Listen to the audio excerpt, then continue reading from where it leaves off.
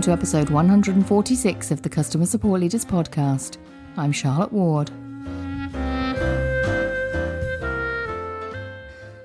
Today I'm joined by Tue Sutkop for a fireside chat.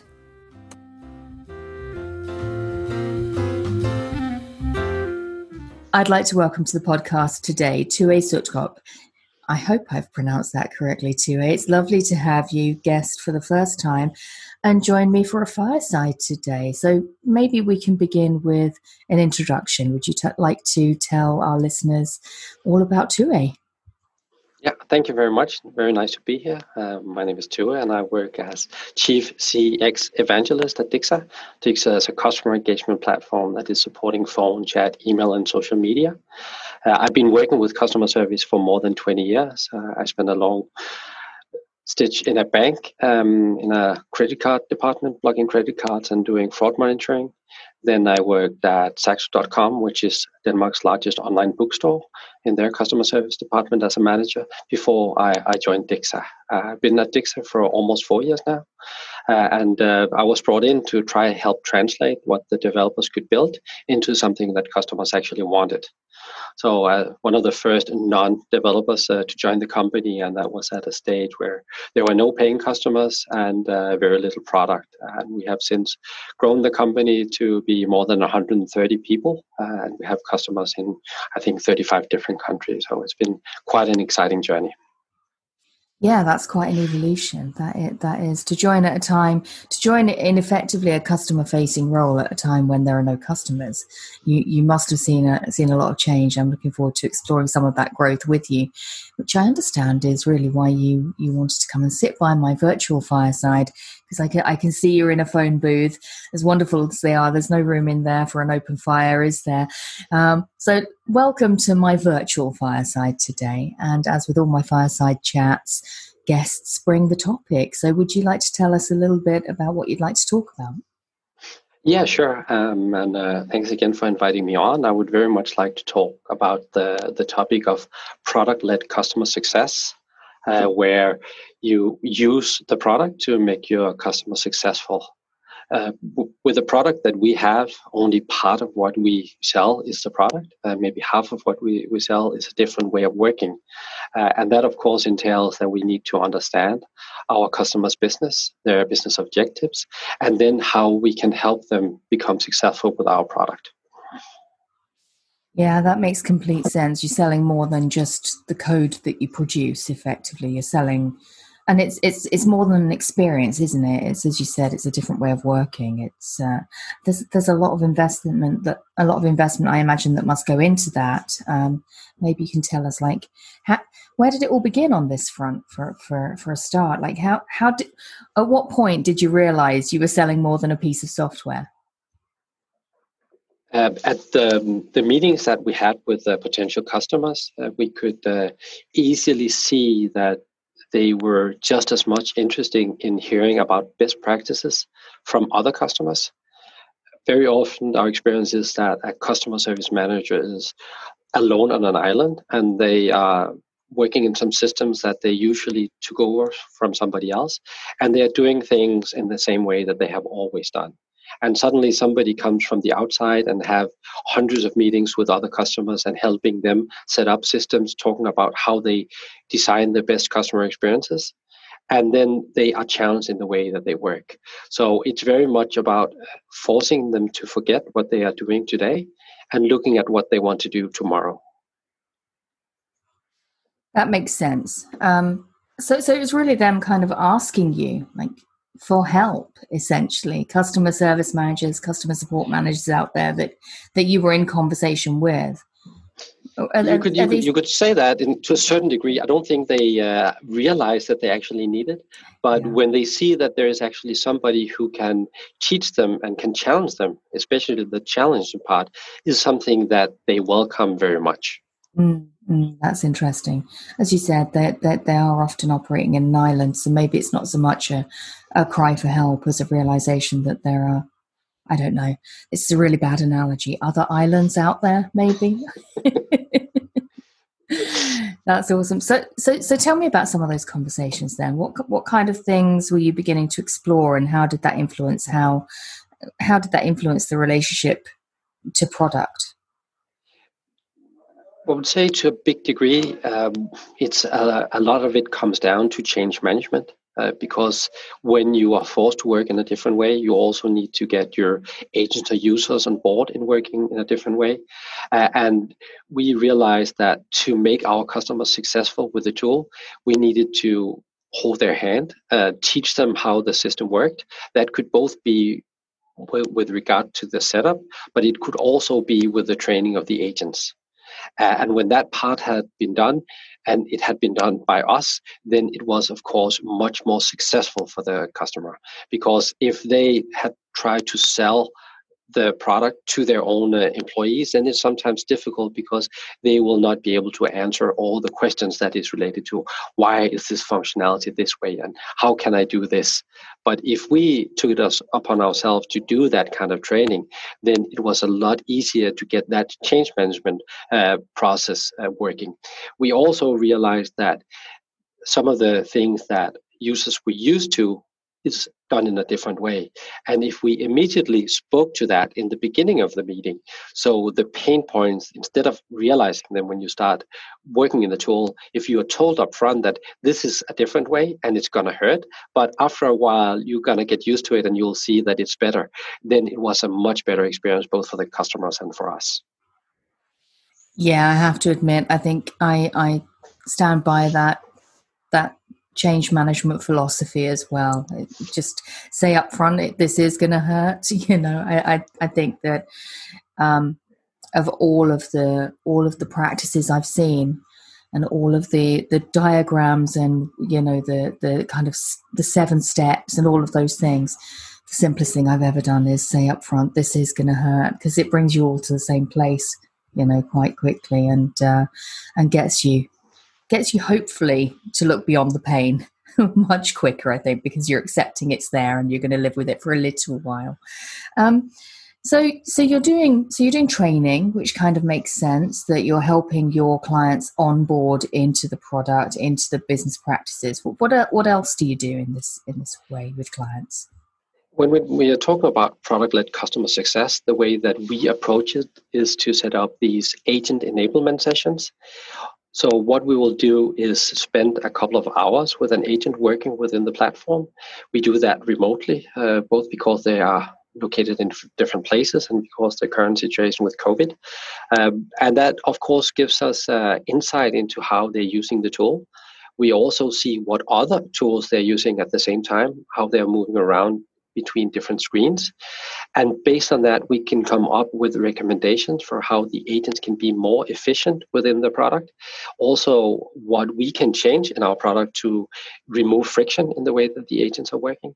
We see if there are ways that we can improve the adoption of the product, if there are features that they are not utilizing that can make them more efficient, if there are integrations that we can set up to the other systems that they are also using to make them more efficient. So in that sense, it needs to take a couple of hours, because then we build up the intimacy with the agent that we're spending time with. And then after that, we spend about an hour to prepare a report about our findings that can go back to the customer. And that, of course, gives them insight into what is it that they're actually paying for, and are they getting the value out of the product that they have. And another added benefit is we also get insight into what we can do to improve the product that is being fed back to our project and engineering department. So is all of this work, I mean, it's great that you spend a lot of time with frontline agents, right, rather than just the leadership, saying what do you as leadership need to see. It gives you a real sense of how things are already working and how you can map them to your existing product, and as you said, feeds into product roadmap quite a lot, I would imagine. Do you spend time before the agent gets their hand on the product with the agent or with the team? And also conversely, do you spend time after the fact, after it's been in use some time? Are there other touch points in this journey? Yes, there definitely is. In the beginning, it's mostly with the managers that are going to set it up. We try to tell them what can be achieved with the product. And then we help them set it up according to their requirements, how they want to meet their customers, what experience they want them to have. Then we can be involved in the training with the agents. And then at a time that is agreed with the customer, we decide when they should go live. That can be flipping one or more channels into the system. And when they start pouring in, then they get the first feel of how it is to work in the product. And then about 2 weeks later, we have a go live evaluation. We go through the different flows, we go through the workflows, and then we see what can be optimized. And I think this is not specific for our product, but a lot of SaaS companies are selling quite complex products. And when you're just letting customers into your product, if they try to figure out how it works, it is like giving them the keys to a very fast car, and they might end up driving into a tree and hurting themselves. But if you instead spend the time up front to teach them how to drive the car, and when they're ready, you can give them the keys and they can keep on cruising. Yeah, I really like that analogy. I've seen many a customer hit a tree exactly as you describe, and then it's a big rescue operation, isn't it?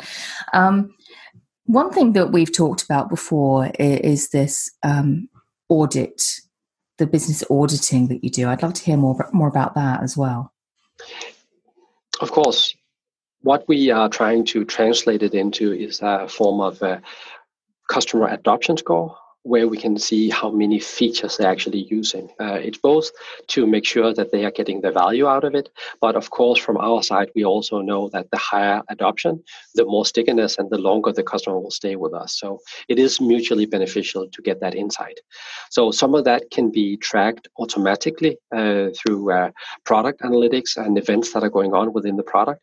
But by having these agent enablement sessions where we are shadowing an agent, we also see all the stuff that happens outside the product that can be tracked. Because all agents, they are spending a lot of time in our product, but also outside the product. And we are getting that insight, and we can kind of put it into a scorecard that gives this particular customer a value.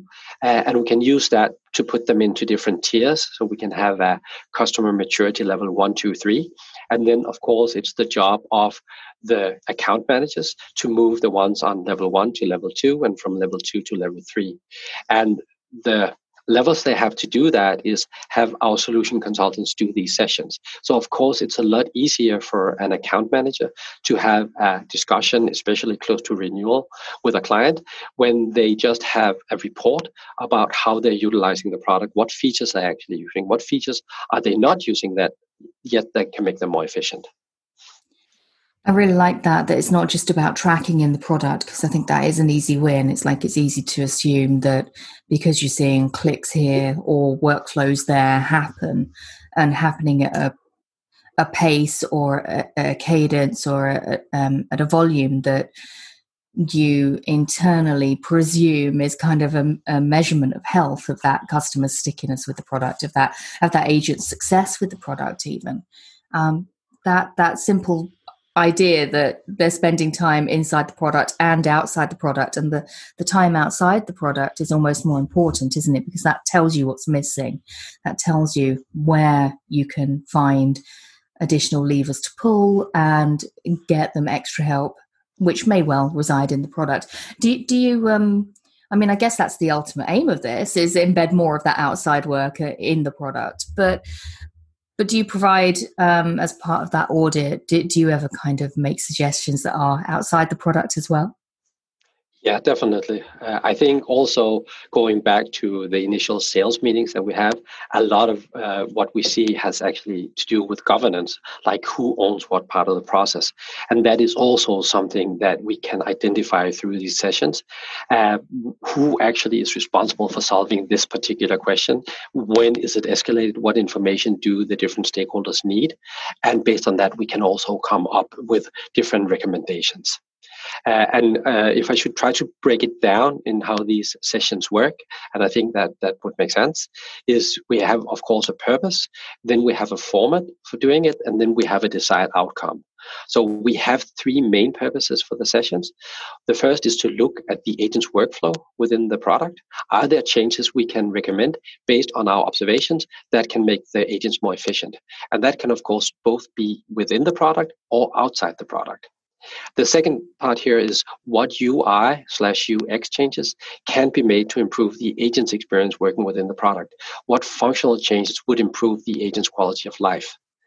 And then lastly, it's also to involve the agents and show them that we actually care, that we have their best interest in the heart and are willing to listen to them. If we look at the format, then it is watching the agents work through screen sharing. We are recording the sessions for later analysis. We understand the agent's workflow, of course, take notes. We ask questions. We can answer questions that are coming from the agents regarding the product. We also use it to identify challenges, both in regards to the workflow and within the product. And then we identify opportunities for improvement. And the desired outcome of these steps is to build a document with recommended improvements to the agent's workflow. It is build a document with recommended improvements to the product that can improve the agent's quality of life. And we would like to prioritize the low-hanging fruits that are coming out of this. And lastly, build trust with the agents. I really like that. That's really insightful to just see how it works, I can imagine one of those sessions now, and I feel like anyone listening to this could almost take this away and mirror some of that experience and some of that process for their own products. So that's really useful detail. Thank you so much, Tue. The final part for me, I think, is maybe from the point of view of Dixa. What successes have you seen from approaching growth in this way? If we go back to before they go live with Dixa, we try to put in some measurements so we can look at how efficient the agents are, what's the average handling time, the average waiting time, the conversations per hour. And then we look at it after a while within the platform to see that this different way of working, when we have optimized the experience that the customers are having when they contact the brand, did it actually have the desired effect? Is it a more efficient? Is it more lean? Is it a better experience that they are delivering? And that is our success criteria. We are not successful unless our customers are successful. And we need to make sure that we have the right measurements to actually track that. And based on some of the customers that we have implemented, we have seen improvement in efficiency to something like 20 to 30%. And then we know that we have actually done a good job. Yeah, that's great, because that speaks directly to their business outcomes, doesn't it? It's not simply something that you've identified internally as a single measure. As we started this conversation, something that you can track in the product isn't always necessarily a true reflection of the success with the customer, and actually linking some of this to their own business outcomes is really important, isn't it? Yes, indeed. And if I should talk a little bit about the product part of it, then we, of course, get a lot of insight into what can improve the product. And what we try to do is take all of these insights and turn them into user stories. So we are not talking about features that we want to implement, but about problems that we want to solve. It also makes it a lot easier to go back to the product and engineering team to describe the problem, and then it is up to the product manager and their team to find solutions for those problems.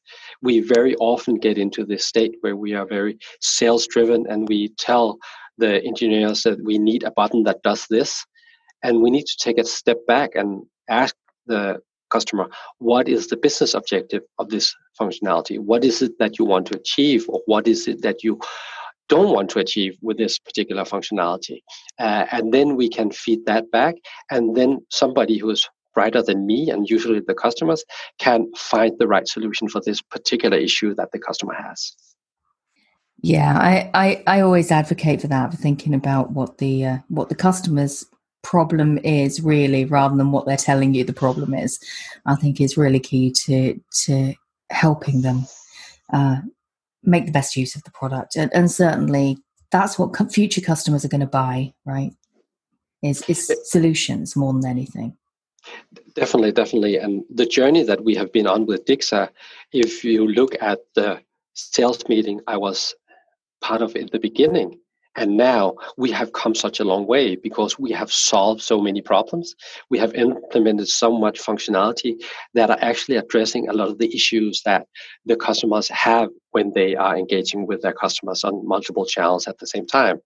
So we can really see the value of taking all this input from all the different customers and prospects that we've spoken to, putting that into the product, which makes it a lot easier to sell the product to the next customer. And I think that's very key to being product-led, is also be key to looking at this whole product-led customer success approach. Yeah, tying the two together. I think that's been really insightful. I've learned so much. I've so many ideas brewing already. Thank you, Tue. Thank you for joining me around our virtual campfire. I feel the glow of inspiration, if not of a true campfire on this autumn day. So thank you for joining me. That was great. It was my pleasure. Thanks a lot, Charlotte. Have a nice day. That's it for today. Go to customersupportleaders.com/146 for the show notes, and I'll see you next time.